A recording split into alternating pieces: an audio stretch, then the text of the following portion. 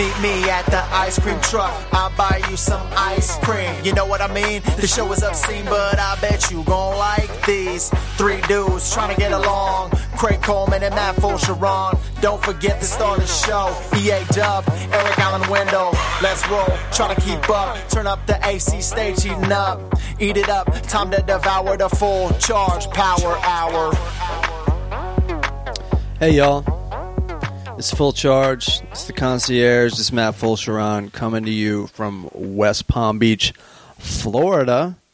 We got a very special episode. My buddy Ian Harshman, a.k.a. Ian45 Carey, is going to be in. And I just want to remind you guys to rate and review us on iTunes. And support us if you can. You can donate. You can buy my CD called "This Is the Part of the Job I Hate." You can say a prayer, I guess. That's one of the more least effective ways to help us financially. But, you know, whatever you believe in, I guess I have to respect. And sit tight, man. Go to thefullcharge.com and just check out my dates. I'm going to be all over the place this year. I think I'm working for like 3 months straight. And I look forward to seeing you. I look forward to hear you bark like a dog when I walk up on that stage. And that's when I know that about 4% of the audience knows who I am. So sit back and listen to this. Tell you the truth, I haven't heard it yet, so I don't know if it's any good. Ian's about to come over, but it should be good. I've known Ian for about 20 years, and he's very successful DJ and producer. So sit tight. Right now, I really like Bill Burr. Yeah, that's what I was about to say. Yeah, he's probably my favorite comedian right now. Louis C.K. Yeah, Louis C.K.'s all right. I did much sometimes. I pretty much follow the trends, to be honest. I mean, because usually the trends are kind of right on. As far as, like, I remember, like, 10 years ago, I was way into, like, Mitch Hedberg or whatever. Yeah. But, you know, he's not alive or anything. Okay. Who knows what he would be doing. Do you know Mitch Hedberg? No, I don't know. Oh, dude, he, like, does, like, this. You know who Stephen Wright is? No. I've heard the name, but I can't place it, though. Right. Well, he just does, like, these one-liners. Okay. And they're real spacey and real fucking weird. So pick up that mic. Let's see what kind of levels we can get. Yep. Check. Is that good? Right. Yeah, looking good. Okay. Yeah, but Bill Burr, man, he's the shit, discovered right? him, man, he's the epitome of stand-up, man. He's incredible. Yeah, now, he's got a podcast. Brad, my partner told me. He says that he just, Bill Burr is on such the level. Most comics don't reach that level where, like, everything you say is funny. He's hilarious. But he's so opinionated and everything now that he can just hit record on the goddamn thing. He does his podcast by himself. Yeah.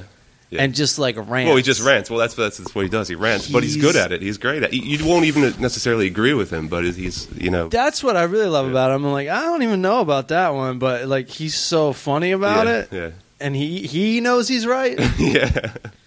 I'm like, it's fucking awesome. Yeah. Who's the other guy? When I was in Australia, it's an Australian guy that lives here now that lived in London for a while. There's a guy named Jim Jeffries. That's him, Jim Jeffries. Yeah, he's the other guy.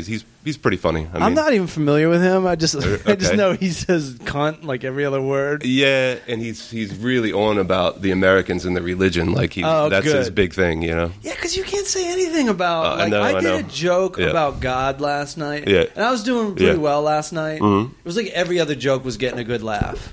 Yeah, and then I do one joke about God, and it's not against God. Or anything. But you had all these old people, right? Weren't they? And they're crowd? Like, oh, it's like they have to stop. It's like they stop listening. Okay. Because they're like, am I going to go to hell? Yeah. If I fucking laugh at this shit? Yeah. And it takes them out of it. They're not listening anymore. And then they're like lost. Yep. It's just they're too uncomfortable, I think. That's a big American thing, man. It's like, that's like, you know. The backbone superstition, even I suffer from it. Like, that's my biggest regret in this life is that I grew up religious. Yeah. Because there's just so much guilt. I can never enjoy anything. I'll be like, everything will be fine. Yeah. And I'll be just searching my head for something to worry about or something to feel guilty about. And that's what I fucking hate about it. That's what's wrong with it. I mean, religion was set up for a purpose, but they... here they treat it like you have to follow this and you can't. This is it. These are the rules. But all it was an example, and people just look at it the wrong way. It's a good thing, but people just look at it wrong. And they also interpret it like, all right, so now homosexuality is an issue. So now they're coming up. Well, like no one has read the fucking Bible. Yeah. Well, the Bible was. No one's really quoting it. They're just like the Bible says. You know what? The Bible was probably written by idiots like us. They were. It was just some regular guys that wrote it. That's it. There was guys that never. It was a whole lifetime after Jesus. Yeah, is when they started writing the New Testament. Yeah. And it was all written by guys that weren't there. Mm-hmm. So, like, you can imagine. Well, that's what I'm saying. It's like you and I wrote it. If we wrote, Yeah, it's like if we heard stories passed on, forget technology, and we heard stories passed on from, like, 1950. Yep. And then we wrote it down. Reinterpreted or whatever. But we wanted to write it down in, like, an inspirational way. Yeah. Like, this is all from God. What really was crazy to me is when I saw this documentary about how... Yeah.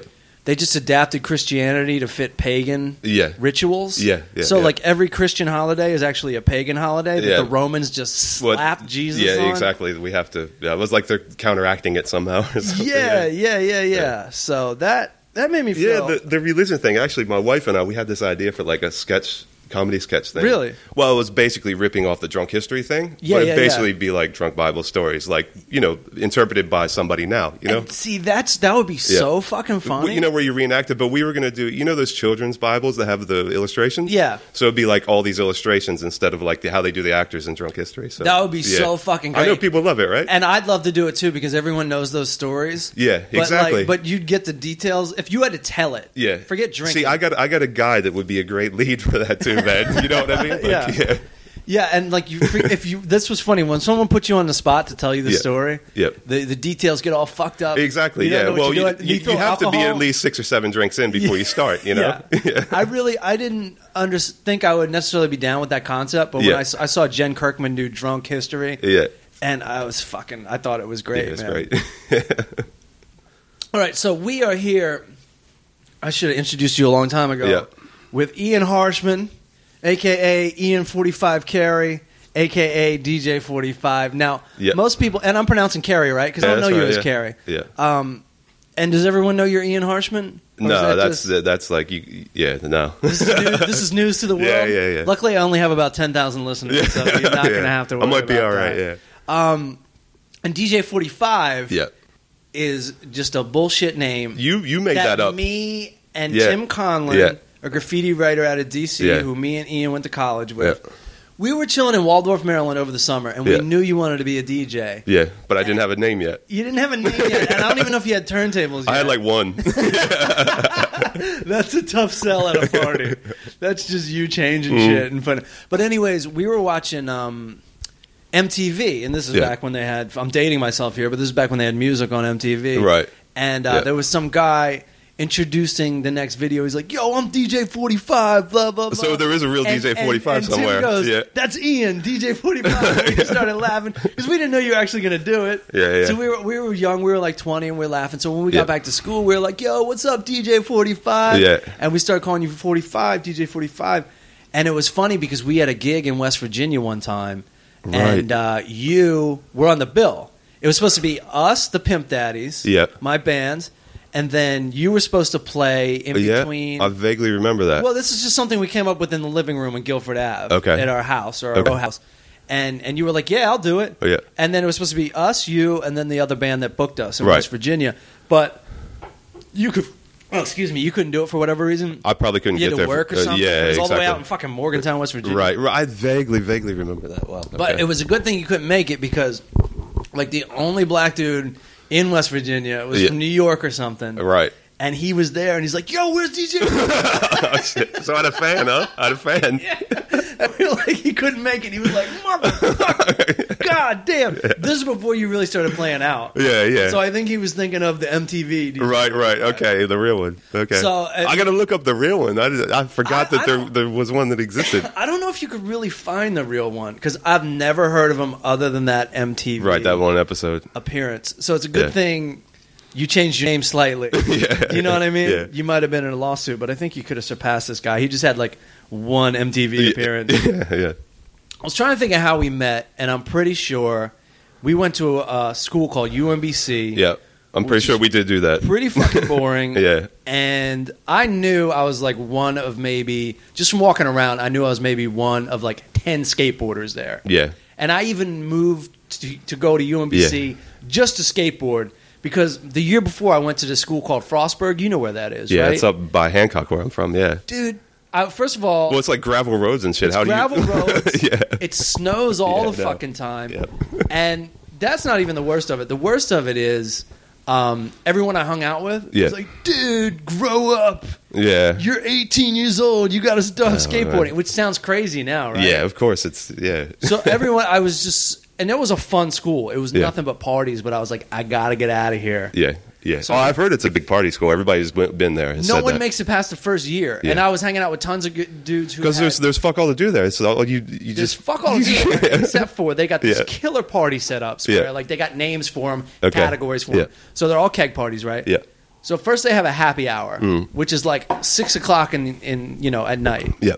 Then they got like the regular party, which is like 8 to whatever. And all these are, by the way, you pay $2. Yeah. $3. Yeah. $2, and you get all the beer you can drink. Okay. And then they had an after hours at like 2. So you could pretty much drink for 12 straight hours. For like nothing, right? For what, like $5 or something? $6. Yeah. Jesus. And everyone I hung out with did it. And I liked it too, but I knew like this is no fucking life for me. And I was the only one out of my friends that like even cracked a goddamn book. Yeah. They would like try to like hijack me and be like, you gotta come out with this. I'm like, it's fucking Wednesday, man. Like, what are you talking about?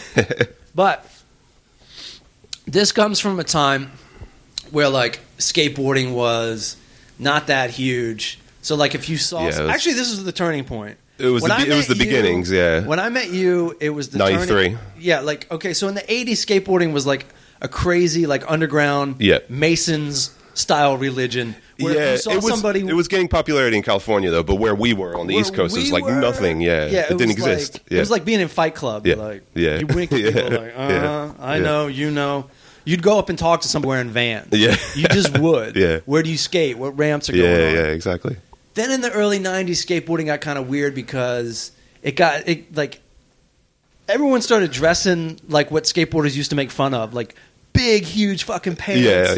And like and with like small wheels. Yeah, exactly. It was like a weird thing, and everyone used to make fun of freestyle skateboarding. Now that's all anybody did. Yeah. It was just, and it was weird, and the vibe got a little bit weird too. Yeah. But I was still from the old school, and I think you were too. Yeah. That's why I'm pretty sure we met by I walked up to you in a cafeteria, and I was like, do you skateboard? Blah, blah, blah. We got to do this. What's your extension? Yeah, that's right. I think, that's right, Because there's no cell phones. Was I with Rudy or was I by myself? You were by yourself, I'm pretty sure. Yeah. I don't know if I could have approached Rudy. I remember, and then then there was. So, all right, so we go skateboarding or whatever, and then this is all these things seem like minor, but it's so huge because you came over to hang out with my friend Tim Conlon and me. Yep. Because we were bored out of our fucking minds. Like as much as I hated Frostburg for being a party school, UMBC was boring as shit. It's the epitome of like suburban kids, man. It is. It really was. It was like and there was everybody's some shit suburban town, or it was like there was nowhere to like. Yeah. There was no like people were cool enough to like party and have fun. Yeah. But all we had were these dorms. Yeah. And they had apartments up the hill, but nothing was big enough to get anything going. And campus security would be on top of anything that went down. So there was just like nothing going on. And you came over and you were like sketching graffiti and stuff. Yeah. Yep. And it was as simple as Tim Conlon saying, "What's that?" Yeah. I remember when we met. And you're like graffiti. When we met Tim, he was so like straight laced, and he was into like U2. Which he still is. And he used to wear nice sweaters and everything. And it was as simple as you going, "It's graffiti," and him picking up some pens or because he did art. He was an artist already. And then all of a sudden he's doing it. Yeah, like right then and there. Now he's famous. He's like famous. And that became his entire life. Yeah, I know. Just from that moment. Just from me intercepting you. Yeah. Going to get ice cream. That's steered his life basically. It's fucking wild, dude. It is. it changed my life hanging out with everybody at UMBC too, because I think I'm not sure what would have happened to me if I just went to Frostburg and partied and got like a regular accounting degree or whatever. I don't know what I would have done. Right. Yeah. But I do know hanging out with Tim. Yep. And then later on, like more people like Radio Rando, who's on this podcast all the time. He lives right around the corner from me, Randy Bobbitt. Yeah. Like Tim was like, I'm going to be an art major, and I was like, what? Yeah. And like they had like a film program. And I was I know. It was like all these do that shit. But what was cool about UMBC? There was a minority of creative people, and we all kind of attracted to each other, and well, that's it was cool about it. That's what I'm saying. Is it was me, you, and Tim Conlon hanging out. The first time we ever hung out, us three. Yeah. And it's really weird that like we're all doing something creative for a living. Yeah. That's like 3 out of 3. Yeah. And that was at a time where I didn't even think you could do something creative for a living. Yeah. I like I said, I want to be a DJ, and now that's what I do. You know what I mean? Like, and I wasn't thinking about and even more, Tim makes money doing graffiti. How the fuck did that happen? I know. And I make money grabbing my dick. Exactly. Yeah. So it really is amazing to me, especially since I live in Los Angeles now. I live in L.A., which is one of the most has more jobs for creative people than probably anywhere else on the planet. Yeah, but it's also competitive. It's also competitive, but you also have guys sitting around going, "That's unrealistic."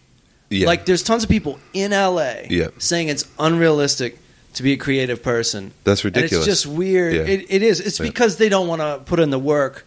They don't want to face it, all that stuff. And they don't want to face the fucking rejection, which there is a lot of. Yeah. So they just go, you can't do it.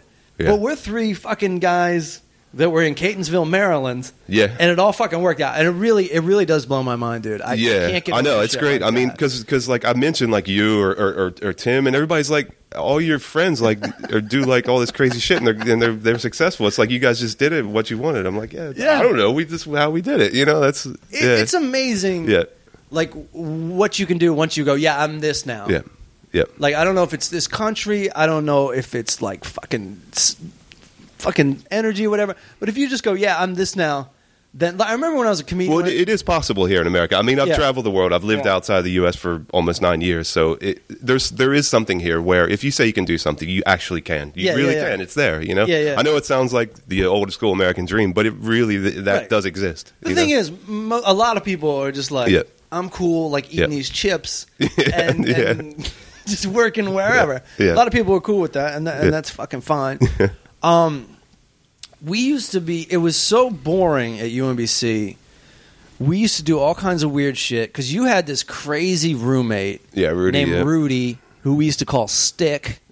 Mike Stanford. Oh, that's right. He's one of these weird guys like my brother. He does. His name's Mike. Whose nickname is an actual like regular white guy name. Well, you know why he's called Rudy, right? Because Rudy Johnson, the skater from 8th Street or whatever. Yeah, an old skateboarder from like the 90s. Early 90s, Rudy Johnson, because he looked like him. Okay, that makes sense. That's why he was called Rudy, yeah. And so did you know him before you were roommates with him, or you meet him at orientation I met him at orientation, and we did the same thing. Like, he looks like a skater. Hey, you want to be roommates? Okay. That was basically it. That was like the best thing and the worst thing you ever did for yourself, because that guy was a fucking maniac. Yeah. But he was so much fun. I remember when we first started hanging out with you, and this is so typical of the times. Yeah. We really were all talking, and it was me, you, and Tim, and I think Rudy too. We're talking about how much we love the Jerky Boys. Yeah. But we were like nowhere near a record store. Yeah. We were like, how are we gonna get? I was just playing Jerky Boys like in the last 2 weeks. I swear to God. It's still a huge part of my life, and that's what's funny because you said to your suite mate. At UMBC, you shared a bathroom with another room, and they were called your suite mates. Yeah. And you were like, yeah, man, you got the Jerky Boys CD? And he's like, yeah. And he's like, I'll sell it to you for $5. And we were like, cool. Yeah. We wanted to buy it. And he's like, I feel bad selling this to you. He's like, you're going to listen to it once, and you're never going to want to listen to it again. It gets old in a second. And I still fucking... well, he was totally wrong. Crack up. I still, every time I watch Family Guy and Sal, whatever his name is, the Jewish guy does the voice. Peter, God. Saul Rosenberg. And baby Saul Jesus. Rosenberg, yeah, exactly. You remember that I dismantled the dorm phone. and built a recording device out of it, so we could do that. That's what I'm getting to. Yeah. It's all like a movie. It's all like prophecies of what's to come, because you saw that stereo, and you hooked up a standard issue college dorm phone to the fucking stereo, and then Rudy let loose on the world. Yeah. It was almost like the Jerky Boys started copying him, because he did that one phone call where he called up the restaurant, the steakhouse or whatever. Some guy with some crazy Baltimore accent was like, can I help you? He's like, I'm green, I'm sick, I'm vomiting. The guy's like, oh no, that didn't happen here. Yeah, he's like, I had the filet mignon. The filet mignon? The filet mignon. Yeah, that's what he said. And the guy's like, the filet mignon? And then he's like, I'm sick, I'm puking, I'm green. The guy's like, it was so funny because the guy insisted that it wasn't him. Yeah. Whereas I think nowadays people, or I don't know about nowadays, but most times people would just be like, oh, we'll look into that or whatever. He's like, wasn't us. No, it wasn't us. And it got into a whole big fucking fight. And then we would figure out, you could call anybody you wanted to on campus because they're basically, I think their dorm room was their extension. Was their phone number. Yeah. And so he called up these girls. We really liked these girls. They were in the soccer team. Oh, yeah. And he called them up, and he would just pretend like he knew them, and they were too nice to be like, I don't know you. Yeah. He'd be like, hey, what's up? So he's like, so you're hanging out with Jeff tonight? And they'd be like, I think because we knew things about their life. We like knew their friends and shit. So because it was really small. So we were like stalking them, I guess, basically. We'd go into the cafeteria, and we used to run all this game in the cafeteria.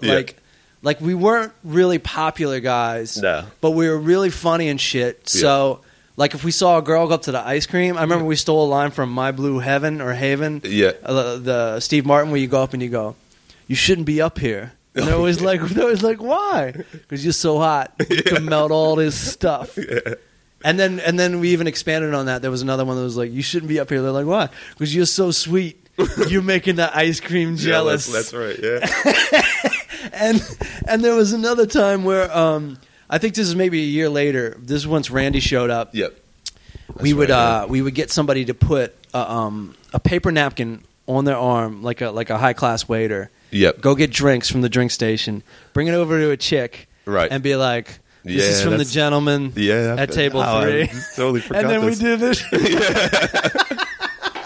Maybe like some milk or something. It's so fucking funny. It's the funniest fucking shit. That's when life was nothing but pranks and fucking jokes, dude. And we should have been studying is what we should have been doing, but we weren't. We would do all kinds of crazy shit. Of course, you guys were out like painting every night. Every night, yeah. Because I remember I'd be sleeping, and then all of a sudden, like 3 dudes are in my goddamn bedroom, and I remember Rudy like just fucking with me when I was asleep. Yeah. And he always did that, man. He used to do it to you, right? Yeah, all the time. Yeah, he was vicious with his sense of humor. Well, and his pranks and stuff. Somebody fall asleep and you take all the furniture in the room and stack it on top of them. So like the whole dorm, like beds and everything. It's so ridiculous. And I remember us just like finding bridges that the city had forgot to finish or whatever. They lost funding, and we'd go up there, and we found all this junk, like old sewing machines. We were stealing shit out of the basement of UMBC, like old. What basement? There was a basement under the art building. That was Khan's fucking hookup, right? Yeah. There was at UMBC. There was all these underground tunnels that were off limits. We found those tunnels.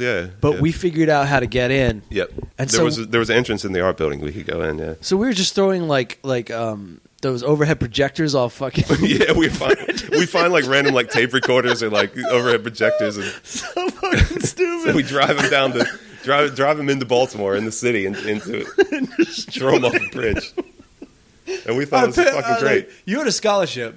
Yeah. My parents paid for me to go in and destroy their shit, thus upping tuition. Yeah, we used to call it free fun. And shit. Another thing I remember Rudy would do is we would drive around. Yep. And he would go to make light would turn green, and he'd be in the front, so he'd go to make a left turn. Yep. And then he'd wait for the light to turn yellow. Yep. And then red, and then he would go. So like everybody behind him couldn't go. They had to wait a whole other time. The guy was crazy. I know, man. And also to add to the overhead projector, I remember I think it was an overhead projector, a tape recorder or something. Yeah. But we threw it off the bridge, right? Yeah. And it wasn't like destroyed enough. We weren't happy with Nothing happened. Yeah, it just kind of like dented. This was a big fucking bridge. Yeah, too. so we tied the power cord to the back of Tim's car and drove it back to UMBC, hanging off the back. That's fucking smart. Yeah. No way the car's going to catch on fire doing that. Yeah. God damn it. Yeah.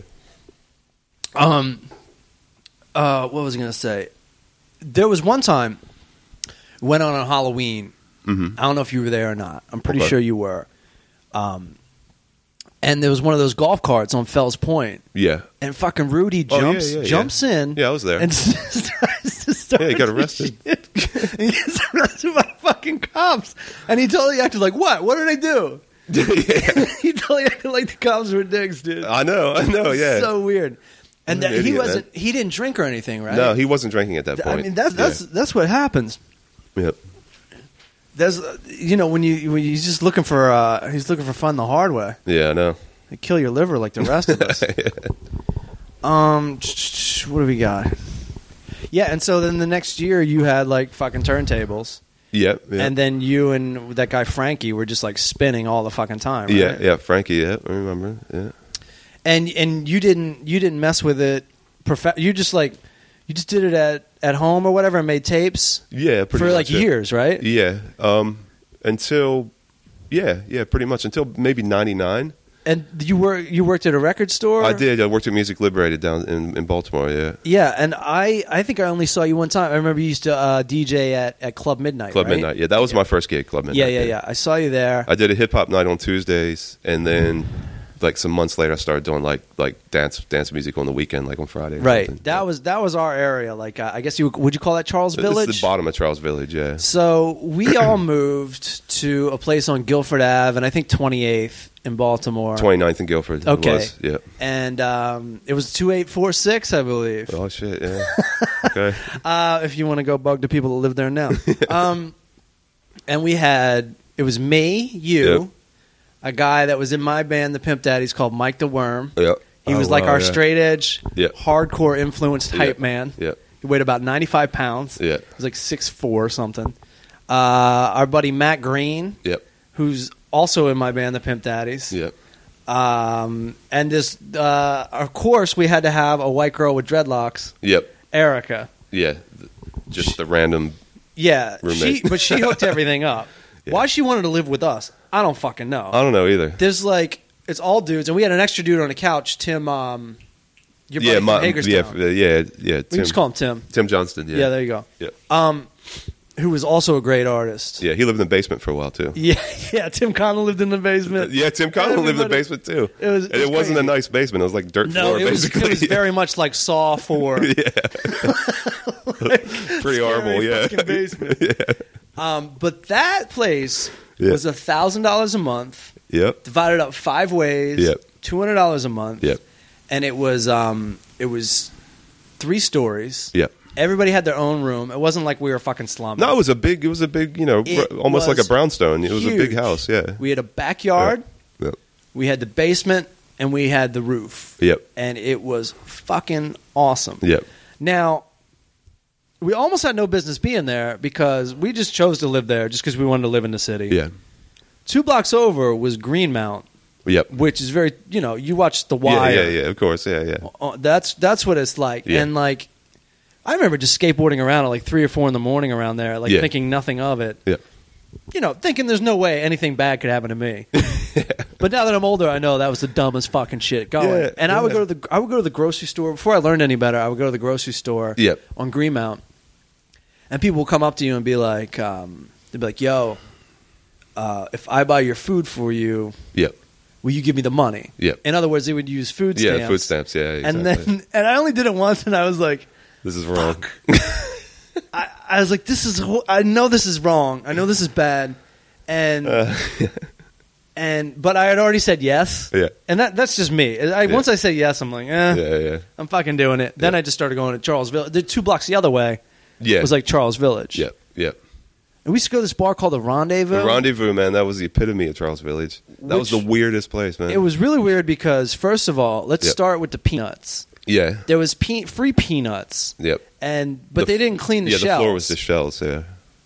The craziest... First of all, I think it was $2 for like a 20-ounce plastic cup of Sam Adams. Yeah, they used to serve 40 ounces of Colt 45 That's at the bar. thing. You could sit there at the bar with a 40. It was also a liquor store. Yeah. So you could just get a 40 ounce at the bar. Yeah. It was the shit, dude. They had a good jukebox, a good video game. Yep. Oh yeah, and they would let anybody in. I was going there when I was like 18. We used to go there every night the summer we moved in. Yeah, that was fucking. And they didn't awesome. check IDs as long as you looked like you weren't starting trouble. They let you in. Yeah. That was it. Yeah. It was awesome, dude. Yeah. What else about the fucking? There was who painted the murals in our row house? That was me and Tim Johnson. Yeah. So awesome. I don't know if we got any permission for that. No, we didn't. Yeah, we didn't. You know what? Me and Anissa, my wife now, we painted over that when we left. Oh, did you? Because I remember we went to you guys. Were like, look, we're going to paint the room, but we'll paint it when we leave. Yeah, right. You guys are like, all right, fine, whatever.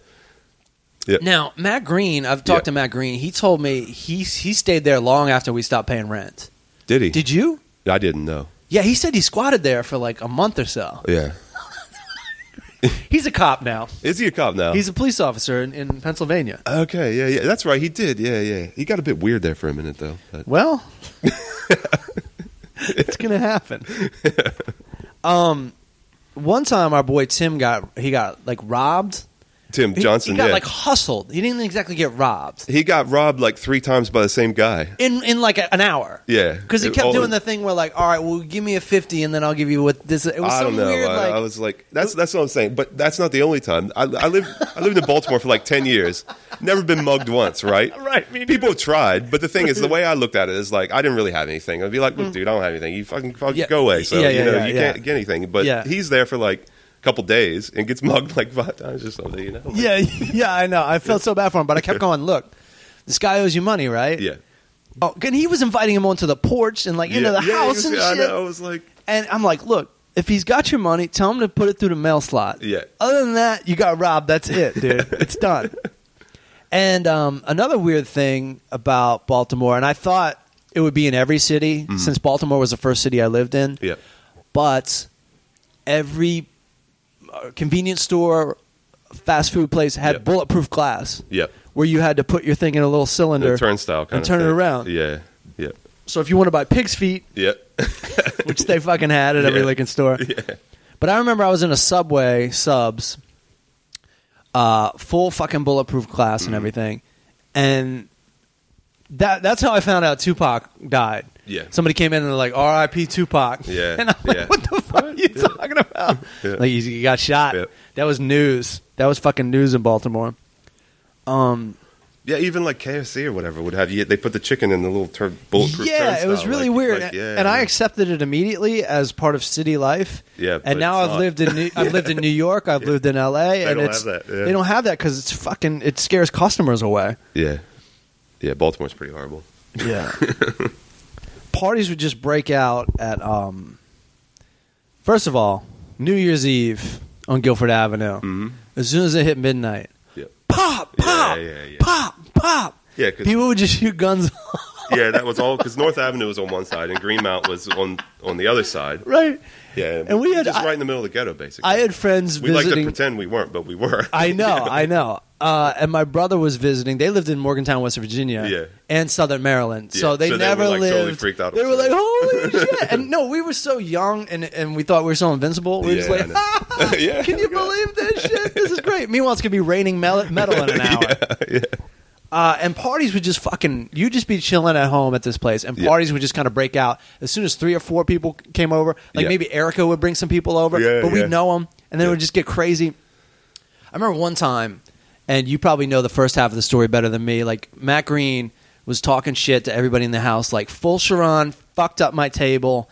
This is a fucking expensive table. He did that He kind of shit all the smashed a beer glass down, and it broke the glass on top of it, and I want him to pay for it. Oh, When he gets home, he's going to get... And then I walk in the door with Erica, and he goes, "You smashed my table." This is in front of like 5 people. He's like accusing me. He's like, "You smashed my table," which I did, by the way. I was fucking drunk and just... That was a glorious moment. I forget why I did that. Probably just because I was alive. And then... He's like, "You broke my table. You broke it, and I want you to fix it." And Erica goes, "That's my table." She goes, "That's been in my family." She's like, "That's been in my family forever." And I was like, "Oh, I'm sorry." She goes, "I don't give a fuck." And and then Matt goes, well, I still think you should pay for it. Yeah, why was he always like that? He was like our father somehow. He was very much the dad. Yeah, and so I remember self-appointed. I remember like we split up chores at some point. Like you sweep, you do this, you do that.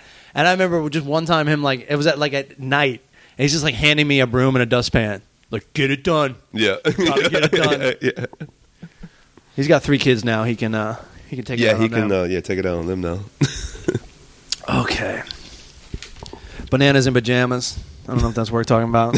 You remember this cartoon? I've seen it before, yeah. So we were all psyched about the fucking bananas in pajamas because we thought the commercial was so funny. Right. So we all woke up at like But to watch it, 7 or 8, and we watched it, and it was the most anticlimactic thing in the world because we were like, yeah, all right. Well, I know it exists because like from flying, I saw it on like the in-flight entertainment. Oh, it's still around in Australia? Yeah, in Australia. Yeah, that's where I saw it, in Australia. Yeah. Number 1. Yeah.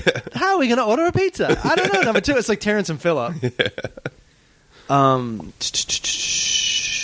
All right. So I leave in 97. I go to fucking Landscape in Southern Maryland, and then head off to L.A. Okay. And then. So then, what happens to you? This is around the time you're working in the record store. Yeah. From 95 to 97, I was working in the record store. No, up until like 99, really. Okay. Yeah. And you start playing, and you're way into hip hop. When I knew you were way into hip hop. Yeah, I was into hip hop, and I started getting into like dance music, like house music and stuff too. And so when when you first start playing out, are you playing hip hop? My first gigs were playing hip hop, yeah, because it was like I promoted my own night on Tuesdays, like a night that didn't exist, and got a little crowd in there. Right, are you going by DJ 45 at this point? I was. Okay, yeah. And then like, what year do you start playing dance music? And what do you even like call it? I don't even know the terms that well. What I make is house. Gotcha. They call it EDM or something. Okay, now, yeah, right. I don't know. But, so what's the transition? What happens? Yeah, well, I was working at the record store, and also they needed another night at Club Midnight where there was a little bit more dance friendly, a little more mainstream friendly. Girls, yeah, we need girls. They need music for girls. So, I started getting. Which, let's face it, what's the point if there's no girls? Yeah. Yeah, because it was, and I had my hip hop night, and then I was doing like open mic where people could. Oh, that was the worst idea ever. Jesus. Open mic, they would rap or yeah, what? like freestyling and stuff. And people fights. It was. By the way, I don't know if you've witnessed to this, but I'm still going to get you. I'm still going to try to brag for a second. Okay. Was I good at freestyling or was I good at freestyling? Yeah, you were. Yeah, that's right. Yeah. Like, I don't think I could do it anymore. I think I'm too embarrassed. Yeah. But I used to be able to hang. Yeah. I used to be able to hang with people. Yeah, exactly. People were impressed. All right, that's enough. That's enough self-promotion for one day. But yeah, then I got into dance music, and then I thought, I saw that people who did that could travel, like, internationally. Right. So then... So you're playing at Club Midnight. Yeah. Do you start playing more places in Baltimore? Do you start playing up and down the East Coast, or do you go straight to? No, what I did was like I got into production, and like making music and selling records is what would get you gigs, and that's how I did that. And I started traveling, started going to Europe, and then at the same time, I was so when you go to Europe, are you is like someone else booking these tours, or are you booking the tours? Yeah, in the beginning we were, but it would be a show here, and then we try to put it together. Yeah. So where's the first place you go? First place that I went internationally was I went to Amsterdam. Okay. And it was a really big event, like 30,000 people, and like our our stage was like 10,000 people. So is it just you and a couple other DJs, or is it just? No, it'd be a pretty big lineup. It'd be like a festival almost, with like 15, 20 acts. Right. Yeah. And did you lose your shit when you saw how many people? I did. Yeah. Were into what you were doing? Yeah, I did. Yeah. Because it's such a reality too. Yeah. You're like, this is real. Mm. Like, there's an audience for this. Yeah, I mean, it really. I was like, wow, this is what I'm going to do. And then I was traveling back and forth to Europe, and then eventually just got my wife to quit her job, and we moved to Europe. So and so when you're going back and forth, do you start like putting tours together? Yeah. Well, I at that point I was going over for 2 weeks at a time, and doing little tours. Yeah. And so you moved to Amsterdam. If that's the first place we went, yeah. And so you working all the time there? Are you playing out all the time? I was, yeah. As soon as I landed, I was playing all over Europe, all over the country there, and then all over Europe as well. And you're also starting to do production. I'm starting to get into production, and my name is starting to people are knowing my name, and I'm starting to book tours. Like I'm going at that point, started going to Australia and different places like that. That's so wild to me because like it doesn't seem like you just did a couple places. You had a couple places you played in Baltimore. Yeah. And then you go to Europe, and then you've got this huge audience. Yeah, but that was built off the music I was making. Not really. It wasn't like my performances. It didn't really work that way. Okay, yeah. all right. Yeah. It's still fucking awesome. And they say that too. Like a lot of bands hit overseas long before they do in the States. Yeah. And then you also lived somewhere else too. Right? Lived in Holland for like 2-3 years, and then we moved to Spain. And is Spain as relaxing? It is. It's a great place to live, but nobody gets anything done. It's the whole stereotype. It's true. They don't get anything done. There's like a lot of naps and a lot of meals, right? Yeah, that's all they do is they eat and sleep. That's it.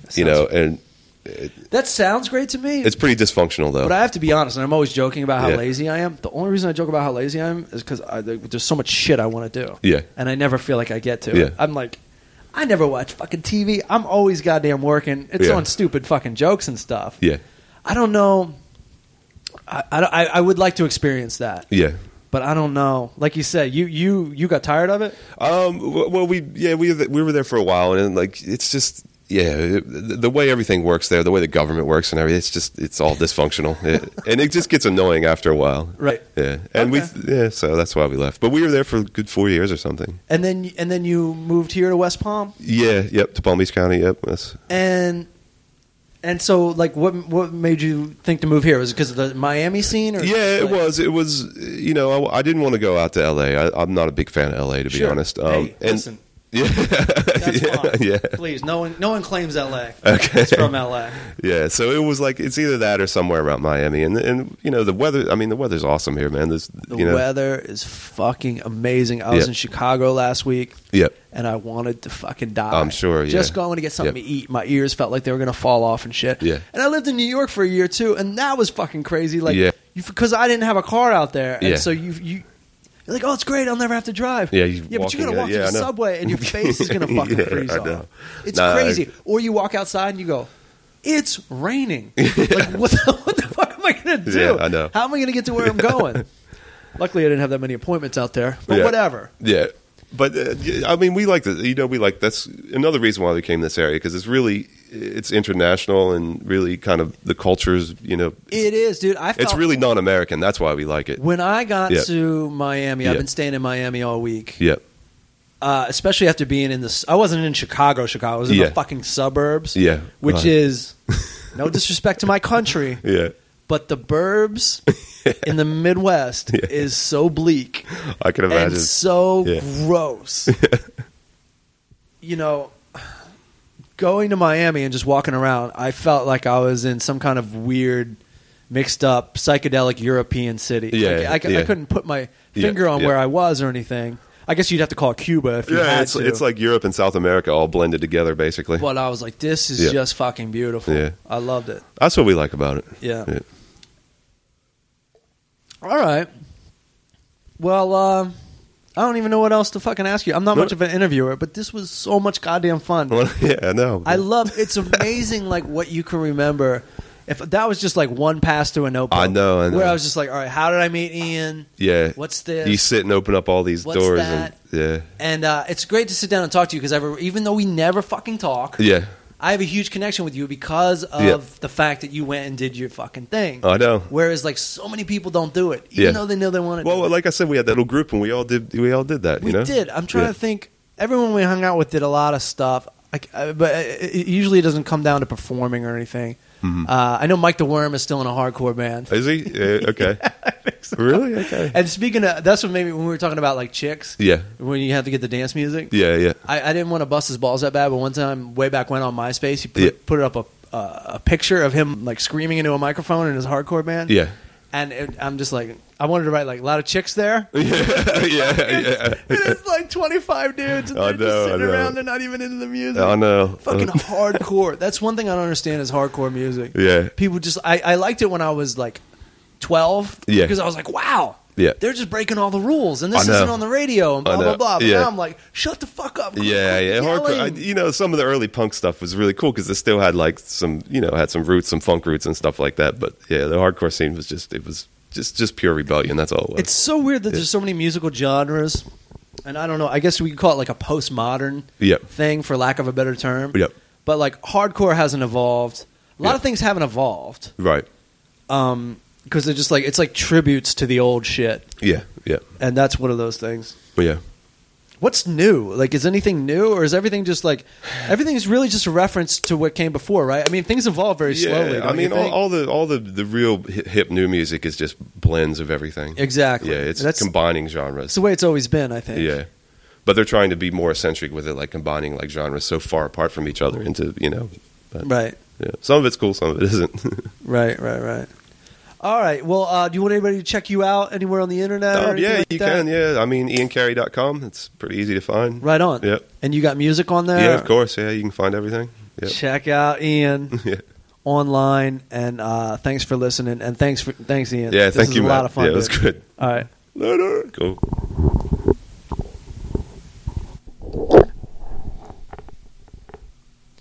So there you go, folks. That was Ian 45 Carey, my buddy, international DJ and producer on the Full Charge Power Hour. Rate and review us on iTunes. We'd appreciate that. And follow me at The Full Charge. Follow Craig Coleman at Team Coleman 76. Follow Eric Wendell at Eric Allen Wendell. And support us the best way you know how. The way you feel more comfortable about it. Let your friends know. That's the best way to do it. Also, if you feel a little shortchanged, I think we went short on today's podcast a little bit. If it is the Full Charge Power Hour, there's definitely a lot of power, but it's not exactly an hour. Check out Bert Kreischer's podcast. I was on that this week. Although, I don't think it really add up to another 10 minutes. I'm just kind of laughing at everything Bert and Al Jackson said. But still, give it a listen because it's very good. And thank you for listening to me. I do appreciate it, even though I'm kind of a brat and I give you guys shit. Thank you for supporting me. And I will see you soon at a theater nearest you. Good night, everybody.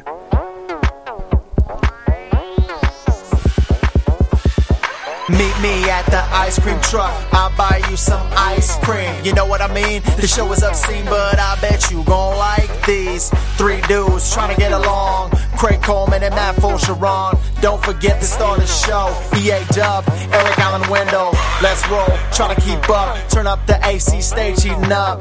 Eat it up, time to devour the Full Charge Power Hour.